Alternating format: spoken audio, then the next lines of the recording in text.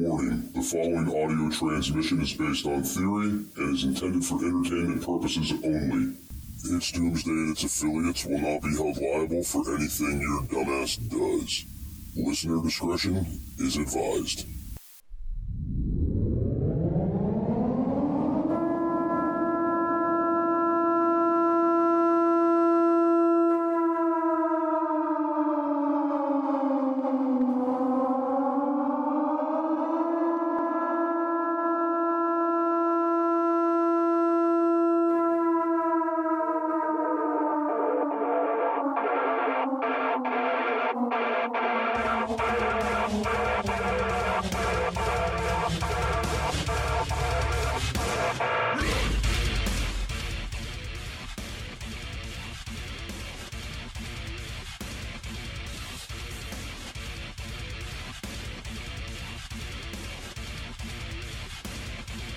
Welcome, everybody, to It's Doomsday Podcast. Today is 7/23/2022, just after 6 p.m., and joining me this evening is Al. What's up, Al?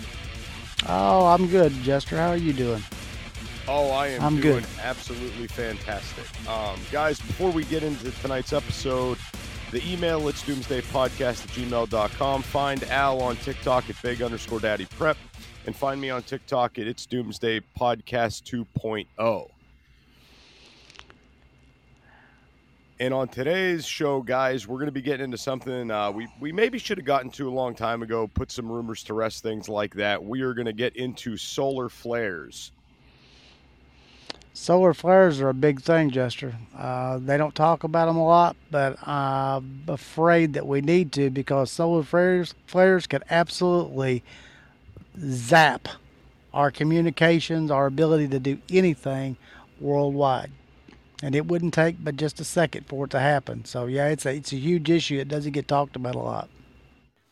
So the one thing I'd like to do, first off, is put a rumor to bed. Everybody's out there saying the sun is more overactive than it used to be, and there's more solar flares going on now than there ever was. That's a very false thing that people are putting out there. The reality why we're seeing more solar flares now is because we have more ways to monitor the sun than we did before. So Absolutely. You're just seeing them more. It's kind of like the COVID testing now. Remember, like when they said, the more you test for it, the more the numbers are going to go up. Kind of the same concept. We're seeing it more because we're monitoring it more. That's all. Right. You know, in the 1600s, it was hard to see a solar flare compared to today, where we pay people around the clock on multi-million-dollar telescopes to sit and tell us every time one happens. You know, in the 1600s, they had to kind of like, one guy thought he saw one time, you know, something like that. But we're looking for them now, so it's a problem. Yeah. Right. And so for those of you guys that really are unfamiliar with what a solar flare is, okay, there's a lot of energy in the sun. All right. There's a lot. And almost like how a lightning bolt happens here, you've got like this heavy radiated magnetic energy. Okay. And it's like, it's trying to burst out of the sun. And eventually this makes a connection to have a very big reaction, kind of like, when lightning connects and then just boom. And then it sends all this radiation and ions and all these things out into the atmosphere. And that can reach the earth, and it has reached the earth. Now, for those of you guys that are unaware, the earth has a magnetic field that protects us, okay, from these solar flares. They get dispersed over this magnetic field. So what ends up happening as a result of these solar flares, believe it or not, are things like the Northern Lights. That's where that comes from. It's kind of a nice display of the chaos, death, and destruction that would once come from the sun. Right.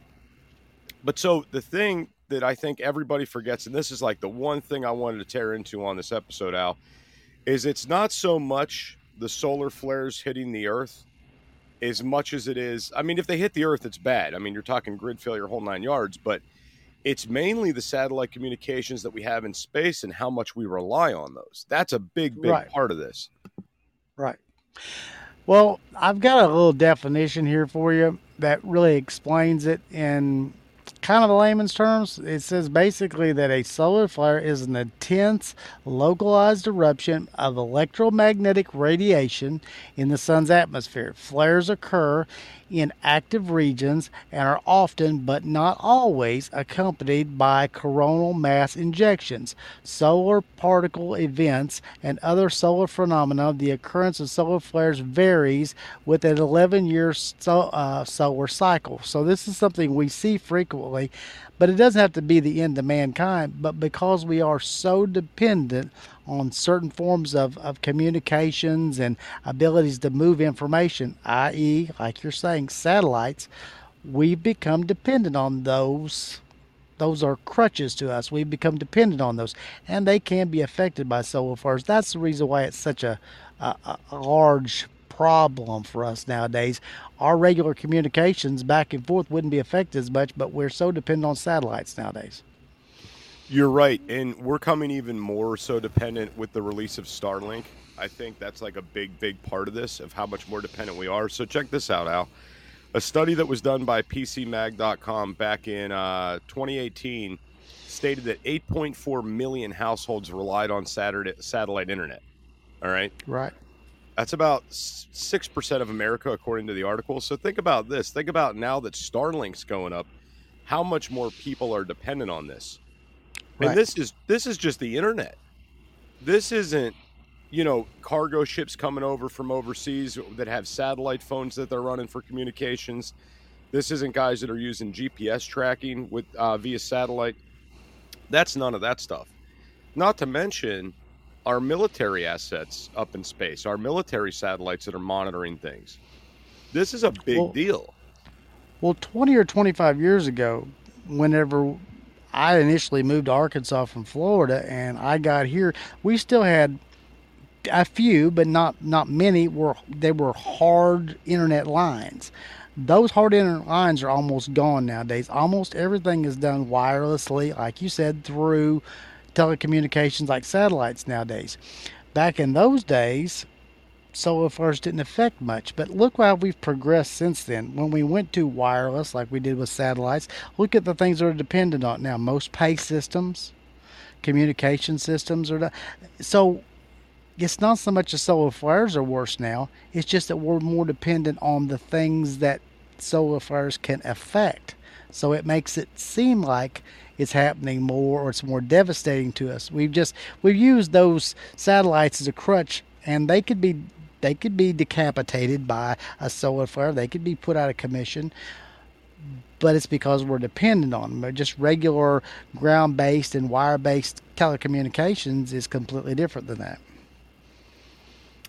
Exactly, and so much so to where they're starting to develop like hardened satellites, like satellites that are meant to deal with EMPs, satellites that are meant to deal with these high levels of radiation from these solar flares, because it is something that they're worried about. Now, I know the media likes to gaslight situations and throw shit out there for ratings, so you're going to see the media say, "Oh no, there's a huge solar flare this week. Everybody be scared," right? Yeah. But the thing that they're not reporting on is what happens when one of these big things hits and satellites start dropping out of orbit. Right. To me, that's more scary. You're talking about all these satellites up in space. Say, I don't know, say 50 of them get hit and become inoperable and they start crashing back to Earth. There's no way for us to combat that. No, no, and you'd be amazed of how many, hundreds of thousands of pieces of space junk that are already being monitored in space right now.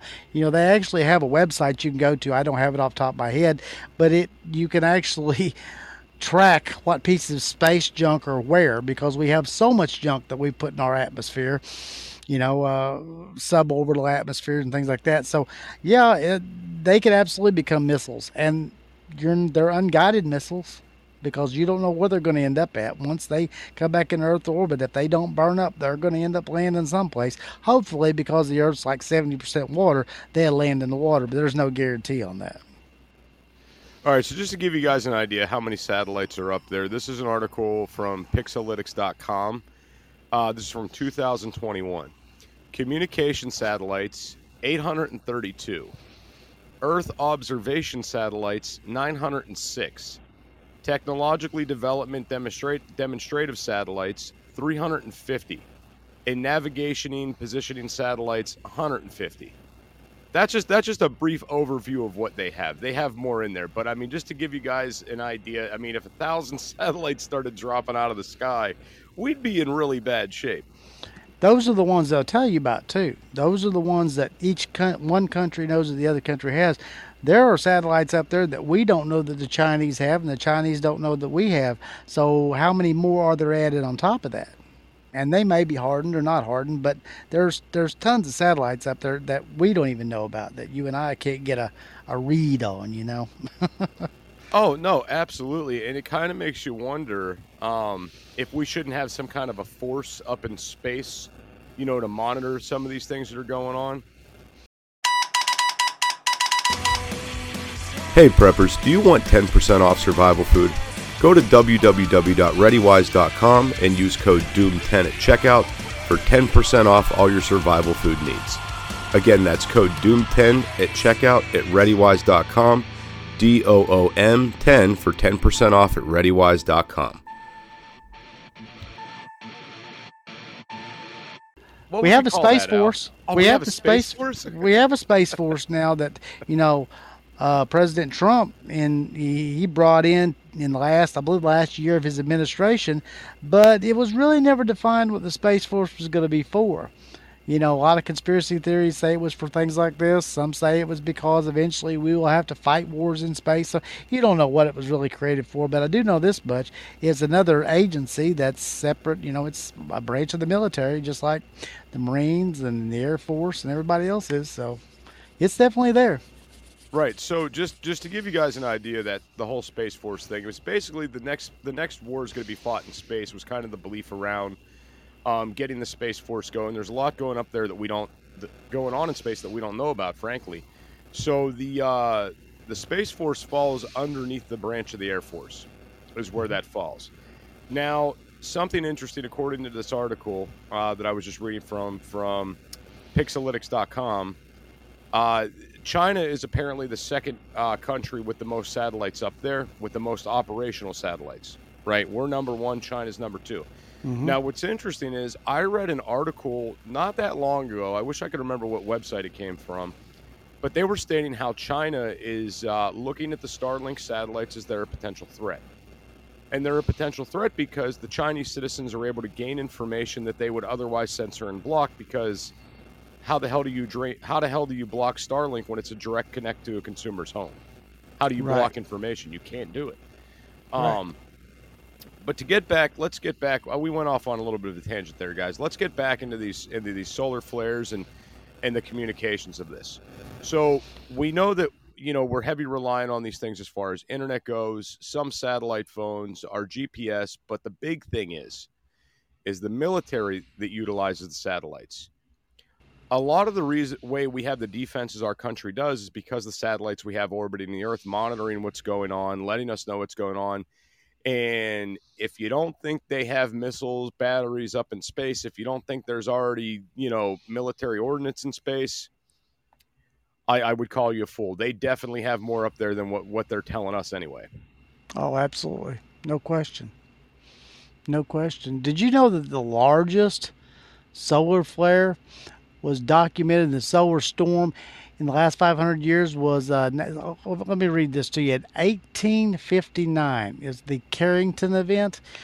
The flare was the largest documented solar storm in the last 500 years. NASA scientists have said that it opens a new tab, and it says that according to NOAA, the Carrington solar event sparked major aurora displays that were visible as far south as the Caribbean.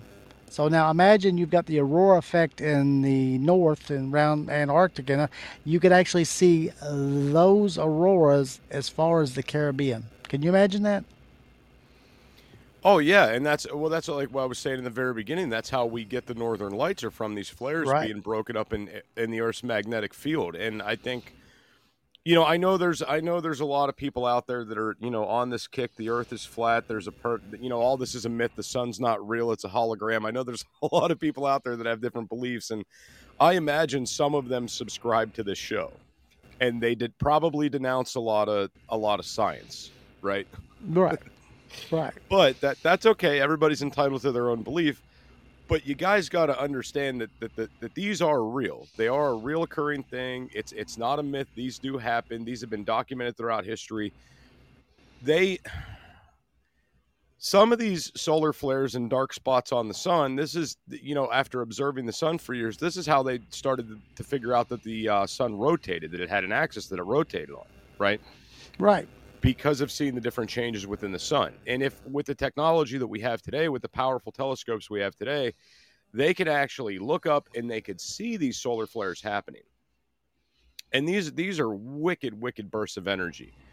If we didn't have our magnetic fields, they could possibly destroy humanity. I mean, you're talking with the radiation and other things that are coming out of these things, humanity wouldn't survive. I mean, some of these flares, the energy that comes off of them, they could be coming in at 3.6 to 24 million degrees Fahrenheit, right? Right. And they're going out thousands of miles from the Earth's sun. Right? It's not just like a little pop on the surface. I mean, these solar flares are more powerful than any nuclear bomb we possess on Earth. I've actually heard it said that a regular small solar flare, it is equivalent to many times all the power that we've generated on the Earth since the dawn of mankind. All combined together, one solar flare is like multiple times of that. So think of everything that we've done on this Earth, and all the everything from atomic bombs to electricity, all that we have would not encompass one solar flare. That's how much power is behind these. So that tells you exactly how powerful they are. So, of course, something that powerful, as close as the sun is to us, has to affect what's around it. And the other planets that are around us, as far as we know, don't have life forms on them that we can prove at this point. So, of course, it's going to change things with us here. A solar flare, we're very dependent on the sun. As you know, as you go outside every day, you know how dependent we are on the sun. So, yeah, something like that could definitely affect mankind cataclysmically, but it doesn't necessarily have to either. So, there's a lot of people get worried about, the sky is falling like Chicken Little. And then there are people that say, oh, nothing's going to happen. And you kind of got to get the middle of the road of this. Yeah, something could happen with a solar flare, but that doesn't necessarily mean it's going to happen. We have ways around to try to prevent major difficulties happening with us. So I guess you got to kind of ride the middle of the line on that. Something I do want everybody to kind of bear in mind with this is, actually prepping for a solar flare. Like, I'm not saying go out and buy a radiation suit. You're not going to see this thing coming. No. If the media sees it coming, it's going to be a gaslight situation to put everybody in fear. The media is not going to do something that creates widespread panic and looting and rioting in the streets, unless, of course, that's what they want, because we see them do that. But there are ways you can get prepared for this, and your biggest thing you would do to get prepared for this is things like preparing for an EMP, right? Preparing for grid failure. Those would be the things that you would want to do. If one of these things would take out our satellites, yes, communication is going to be down. Your GPS isn't going to work. So have alternate means of communications.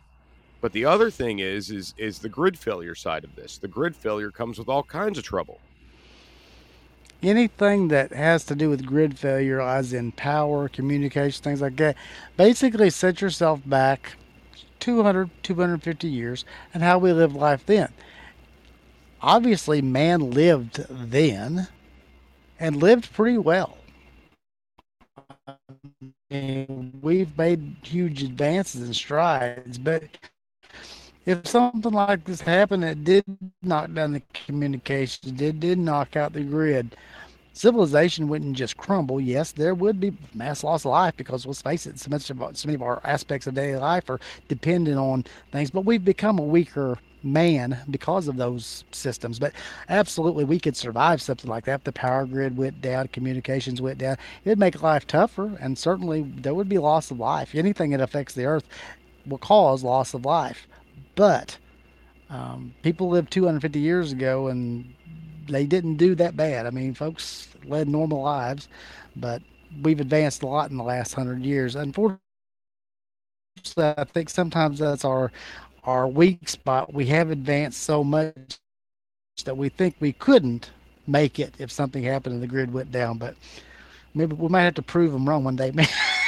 We might be without the grid one day, so we might have to prove folks Oh no, wrong. absolutely. I totally get it. And I guess I kind of want to push off this grid failure thing a little bit more. So guys, the grid in this country is totally shit. It is the infrastructure of Oh, our electrical absolutely. network. It's horrible. I mean, it takes round the clock maintenance, round the clock work. And I know everybody out there is thinking, well, a solar flare is a one time event. It's not like a nuke with all this destruction. We could go out there and we could fix it. Yeah, that's true. But it's going to take a very long time. You might be without power for months or potentially years, depending on how much of the grid's affected. Anybody that's ever been through a tornado or a hurricane, little bits get taken out. It's like, oh, they got to go replace 50 transformers. Okay, that takes weeks with many men to do it. So you're talking a solar flare that say would take out the entire grid of, say, Texas or Florida. It's going to be months, potentially years before the grid comes back online. Yep. And I mean, you got to think you're trying to survive all 4 seasons. So you're talking about extreme heat in the summer in a state like Texas, and potentially if you're in a more colder climate, you're talking about enduring horrible cold temperatures as well, and it's bad. I've oftentimes heard dollar figures thrown around about how we could harden our infrastructure and what it costs. I'm kind of putting it in layman's terms. It would be like having $100 bill and knowing that if you spent a penny to insure that $100 bill, that you'd always have the $100 bill, and not spending that penny to insure that $100 bill. It's about what it would be like to harden our infrastructure. But yet we can find money to, like do monkey breeding and Angola research studies and things like that. But when it comes to hardening the grid, we don't seem to be able to want to come up with that money as the government, as society. And certainly those people in Washington, they don't want to come up with that kind of money. But all these things could be fixed now before something happens. But finding the money for that seems to be a problem. They just keep wanting to push it back like nothing's ever going to happen. And I mean, we could have already hardened our infrastructure. Oh no, absolutely. And what's funny is they push out these new infrastructure bills every year, and they don't put it where it matters. That's No, one of the big problems. no, no. I agree with you totally on that. They'll build bridges to nowhere, but yet they won't harden the infrastructure that takes to continue to have power in all 50 states and across the world. But that's just a fact of life, unfortunately, for us here in the United States and across the world. So to kind of segue into the next part of this, I really wanted to get into kind of little preps you could do just to ensure that the grid fail. If we have grid failure, if we have the solar flares, that you're not going to be greatly affected by this yourself, right? Yeah, So no, number one would be prep for this like you'd prep for grid failure, right? Have absolutely. have your backup battery banks, have your cell phones charged, have your two-way batteries charged up, have your flashlights, have your gas lanterns, have propane for your grill in case you have a electric range like an electric cooktop that you're relying on, things like that. Also, if you already have solar and you're concerned, this is something that would also be greatly affected by this. So you'd want to prep that like you'd prep for an EMP, right? Right. Um, And then, I mean, there's a big mental side of this too. I mean, you guys got to understand, a lot of us are so reliant on social media and being in the know and communicating and having the news and communicating with loved ones. All that could stop at a blink of an eye. Absolutely. Absolutely. And it would stop at the blink of an eye because if we have, they're going to make sure that communications and things and power is restored to the quote unquote most important parts of the government and society first before they worry about your home or your communications or anything. So it would be like instantaneously being cut off from everything. If someone wasn't within immediate earshot of where you're at, you wouldn't be able to get a hold of them. Now, maybe in days or weeks or months there might be communication set to where normal civilian traffic could happen, but it wouldn't happen on a short, 12 hours from now, they wouldn't be back online. That's just part of it. So, I mean, something like this that happens is going to be catastrophic to communications. At least they're going to make sure that the government and those that need to have communications, quote unquote, will have them first before you and I ever think about it. Oh, absolutely. I mean, I think that's 100% right. And and guys, understand when you have a situation like this happen, the government typically wants to go out and secure critical infrastructure first in any capacity. So getting civilian cell towers back online, getting civilian internet back online, that's not going to be top of the priority list. It's going to be doing what the government needs to do to ensure their shit first. Then it'll go down to a civilian side. Then it'll be like, okay, now we got our communications up and running. Our satellites are good. Let's work on the civilian cell towers. Let's work on that side of that, which they will have government backing for. I mean, these large telecommunication companies, they have government backing. Right. But do understand too, grandma that's on life support, she's probably not going to make it. Someone that needs extensive medical treatment that relies on the grid, they're probably not going to make it. And that's where you need to mentally prepare yourself as well. I agree totally. They're not going to worry about grandma on life support when it comes to maintaining the security of the country. It's just not going to happen. That's where your loss of life comes in from those situations on down. From then on out, if certain people need to be in air conditioning, they're not going to worry about whether one person dies compared to maybe 1 million people over here dying. So they're going to worry about that first. It's going to be those important things first. And unfortunately, Karen, you're not going to get power on your street anytime soon. So it doesn't make a difference how much you run around, scream, and talk about how you're paying for all this. It's not going to make any difference. You're not going to get your power, Karen. I always like to refer back to Karens because when situations like this happen, Karen always thinks that she's the number one. Unfortunately, Karen, you're not going to make any difference. So No, Karen, in this respect, you don't matter. So one last thing I'd like to put out there for the prep side of this too is, guys, do understand when this grid goes down, so does your refrigerator. So any of your cold storage is going to be immediately compromised. So do have a backup plan for that. Like me, myself, I've been canning a lot more meats. I've been learning how to preserve things to where I'm not relying on refrigerators. That's something that I've been striving to do a lot of lately.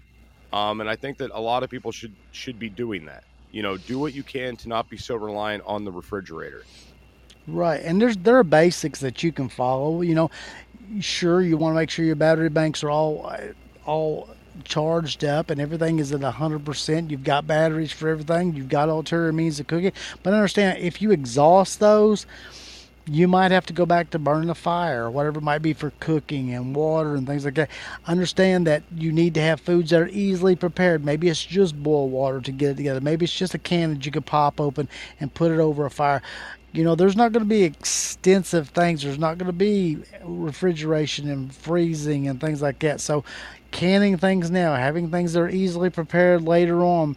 Understand that there's not going to be emergency services when this happens, at least for a while, maybe a long period of time, depending on where you're at. Unfortunately, for some countries, they're way further out away from modern services that we are here. But we would all be practically put on the same plane. I mean, we would be like some very small foreign countries that are third world countries. We would be put on the same plane as they are. They're used to living without air conditioning, without transportation, without communications in areas. That's where we would be at. But man survived before, so man will survive again. You can put yourself in a better place. So when we tell you to prep and get things for preparations, we tell you this for a reason, so that you're prepped for all things. Will a solar flare possibly happen? One could happen today. Will it kill the world and knock out communications? It could. It's a slight possibility that these things could happen. But you need to be prepared for everything. And what do we teach? We teach the basics. We teach food, water, clean air, making sure that you have shelter, things like that. No matter whether or not the infrastructure goes down, whether you have refrigeration or freezing, whatever, if you have canned things and preparations made ahead of time, you'll survive a whole lot better and a whole lot longer than those who don't. Can you imagine what the cities would be like if we had a solar flare that knocked out communications, Jester? Could you imagine what it would be like to be in downtown New York City or Chicago or someplace like that if this was to happen? I couldn't even imagine. And like, I go back to this thought too. Whenever I used to work in law enforcement, we had radios where we would communicate with dispatch. I'm assuming those would be taken out too. So even if someone made it to the police station and said, "Hey, they're rioting down on Fifth Avenue," how are they going to dispatch anybody? They wouldn't know. Yeah. How are they going to do that? But this also goes back to one of these preps that I teach basic as much as water and food is security, folks. When emergency services, when something like at a we're talking about flares today, but it doesn't make a difference if it's a flare, EMP, an attack from outside. It doesn't matter. When emergency services stop, there is no 911. No one's coming to put you on a stretcher and take you to the emergency room and pat your hand and tell you it's going to be okay. No one's coming to break up your domestic squabble. No one's coming out there to make sure the dog next door quits barking. So you're going to have to maintain your own security. So when I say make sure that you have a security device, Second Amendment devices, things like that to provide security for yourself, I mean that, because this absolutely could happen.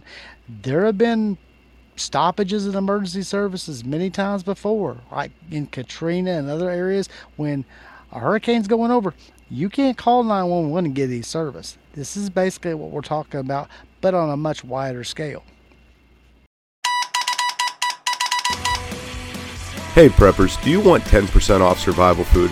Go to www.readywise.com and use code DOOM10 at checkout for 10% off all your survival food needs. Again, that's code DOOM10 at checkout at readywise.com, DOOM10 for 10% off at readywise.com.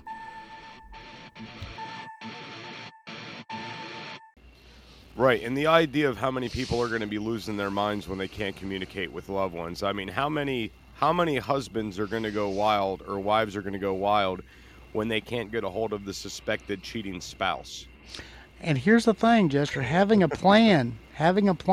My wife and I, we have plans. We have lots of plans for lots of things that happen, but we have rudimentary plans of what do we do if we can't communicate with each other, what do we do?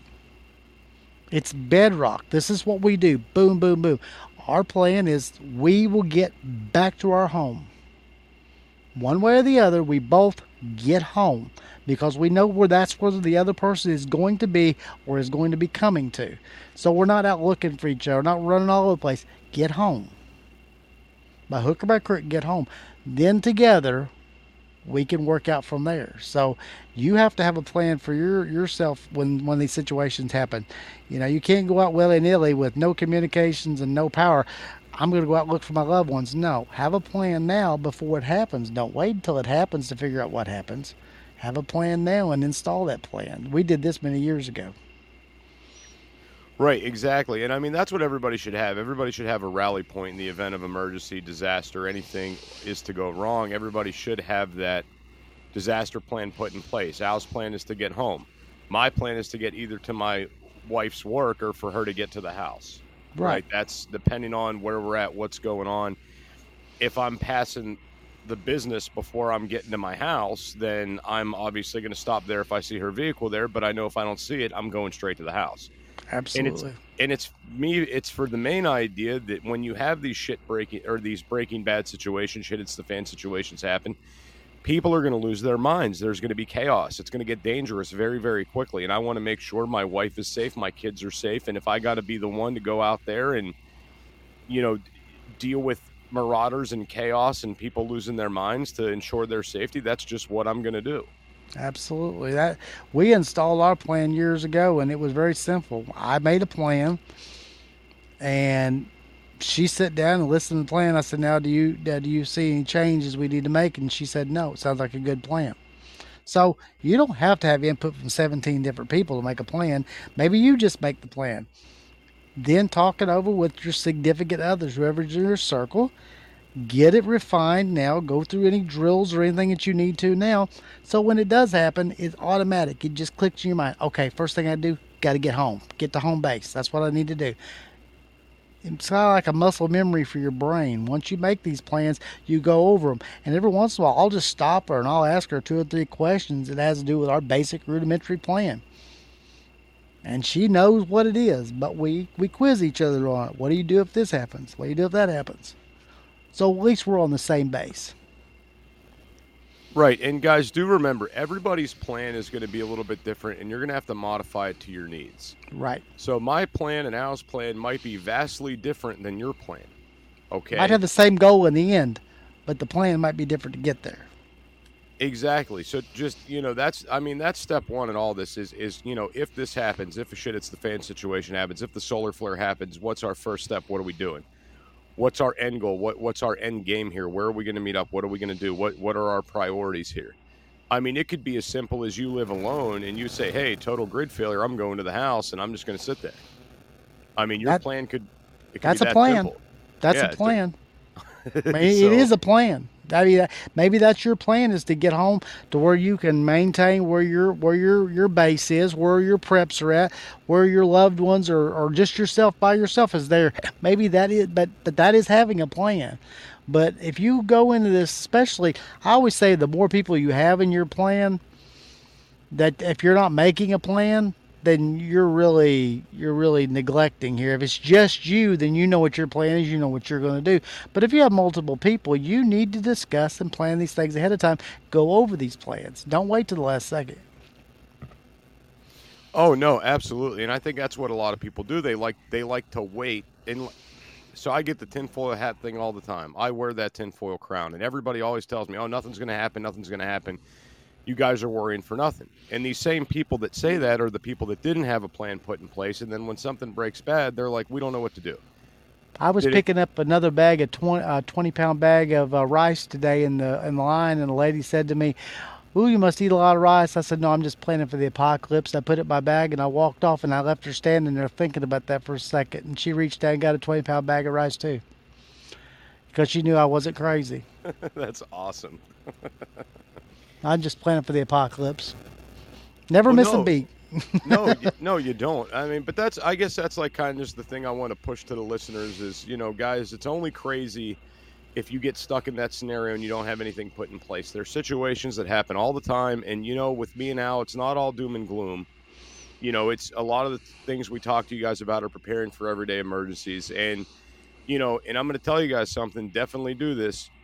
If you're not sharing this show out, if you're not telling a friend about it, if you're not trying to wake other people up around you, it's going to be to your own detriment. The more people you get around you that's prepared, that's getting on the same page as you, that you can get just as like-minded as you, are going to be less people that have to come to you for reliance if something does happen.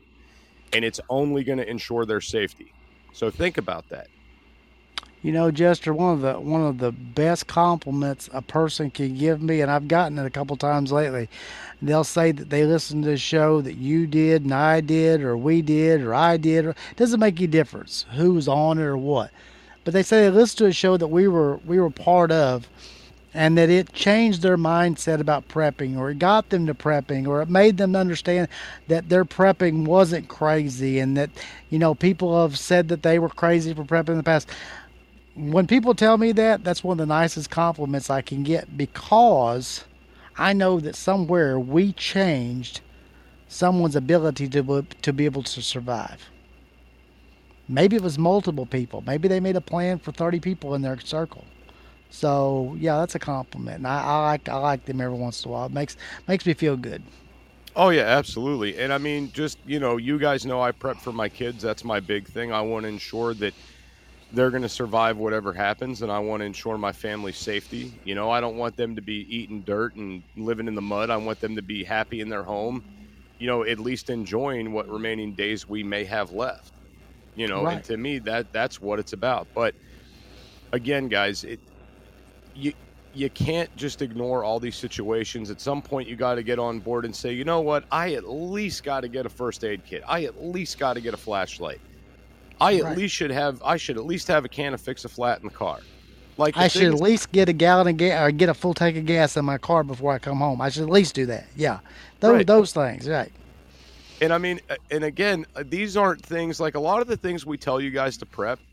Me and Al have never told you go out and spend $40,000 on a bunker, or go out and buy $10,000 worth of freeze-dried food. We don't tell you guys that shit. Nope. We say, hey, do these little normal things that are easy and cheap to do, and they're going to make a big difference in the long run. Just be logical with yourselves. Right. Would you rather go out and spend $1,000 and buy something today that you don't need, or would you rather spend a little bit every week and as things grow, you go, God, I got so much stuff, and you're like, then you look around and you go, God, I got so much stuff. I am doing good. You know what I mean? I've really planned. But spread it out. Tell other people about it. Tell other people about prepping, and you don't have to tell them your preps or what you do, but encourage them to prep. Maybe you'll bring other people into the fold, because the more people we get across, we drag across the finish line, the easier it is for us to run this race. That's one thing Jester and I have said since the beginning. We got to get more people across the finish line. Whether we take them running with us, whether we got to drag them kicking and screaming, we got to get more people across the finish line, and we're doing that. It's a slow process. Oh, it absolutely is. And now that's about all I got. You got anything more you want to throw into this solar flare topic? Get your sunscreen, folks. We might have one sooner or later, but don't let it scare you. There. Perfect. All right, guys. We'll catch you on the next one. Thanks for tuning in today. And if you guys don't know, Al's doing a live show on Podbean. Al, how many nights a week? Friday, Saturday, and Sunday, and we do it on prepping and things like that. So if you enjoy that kind of content, come see us. It's 8 o'clock Central Standard Time on Podbean. Awesome. And after you guys get done listening to this episode, do understand today's Monday. I'll be live on Monday night, 10 p.m. Eastern Standard Time on the Podbean app. If you're not getting over there, you should get yourself over there. Great topic, guys. Great topic. Right.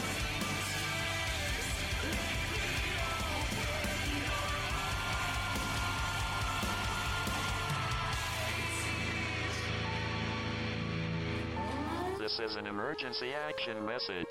At approximately 1 a.m. Eastern Daylight Time, NORAD is tracking 15 ICBM nuclear missiles inbound to the following cities: Orlando, Miami, Pittsburgh, Dover, Newark, Richland, Philadelphia, New York City, Baltimore, Los Angeles, Las Vegas, Boston, Seattle, Detroit. This is an extremely deadly situation. Stay tuned. The next emergency message will be a presidential address.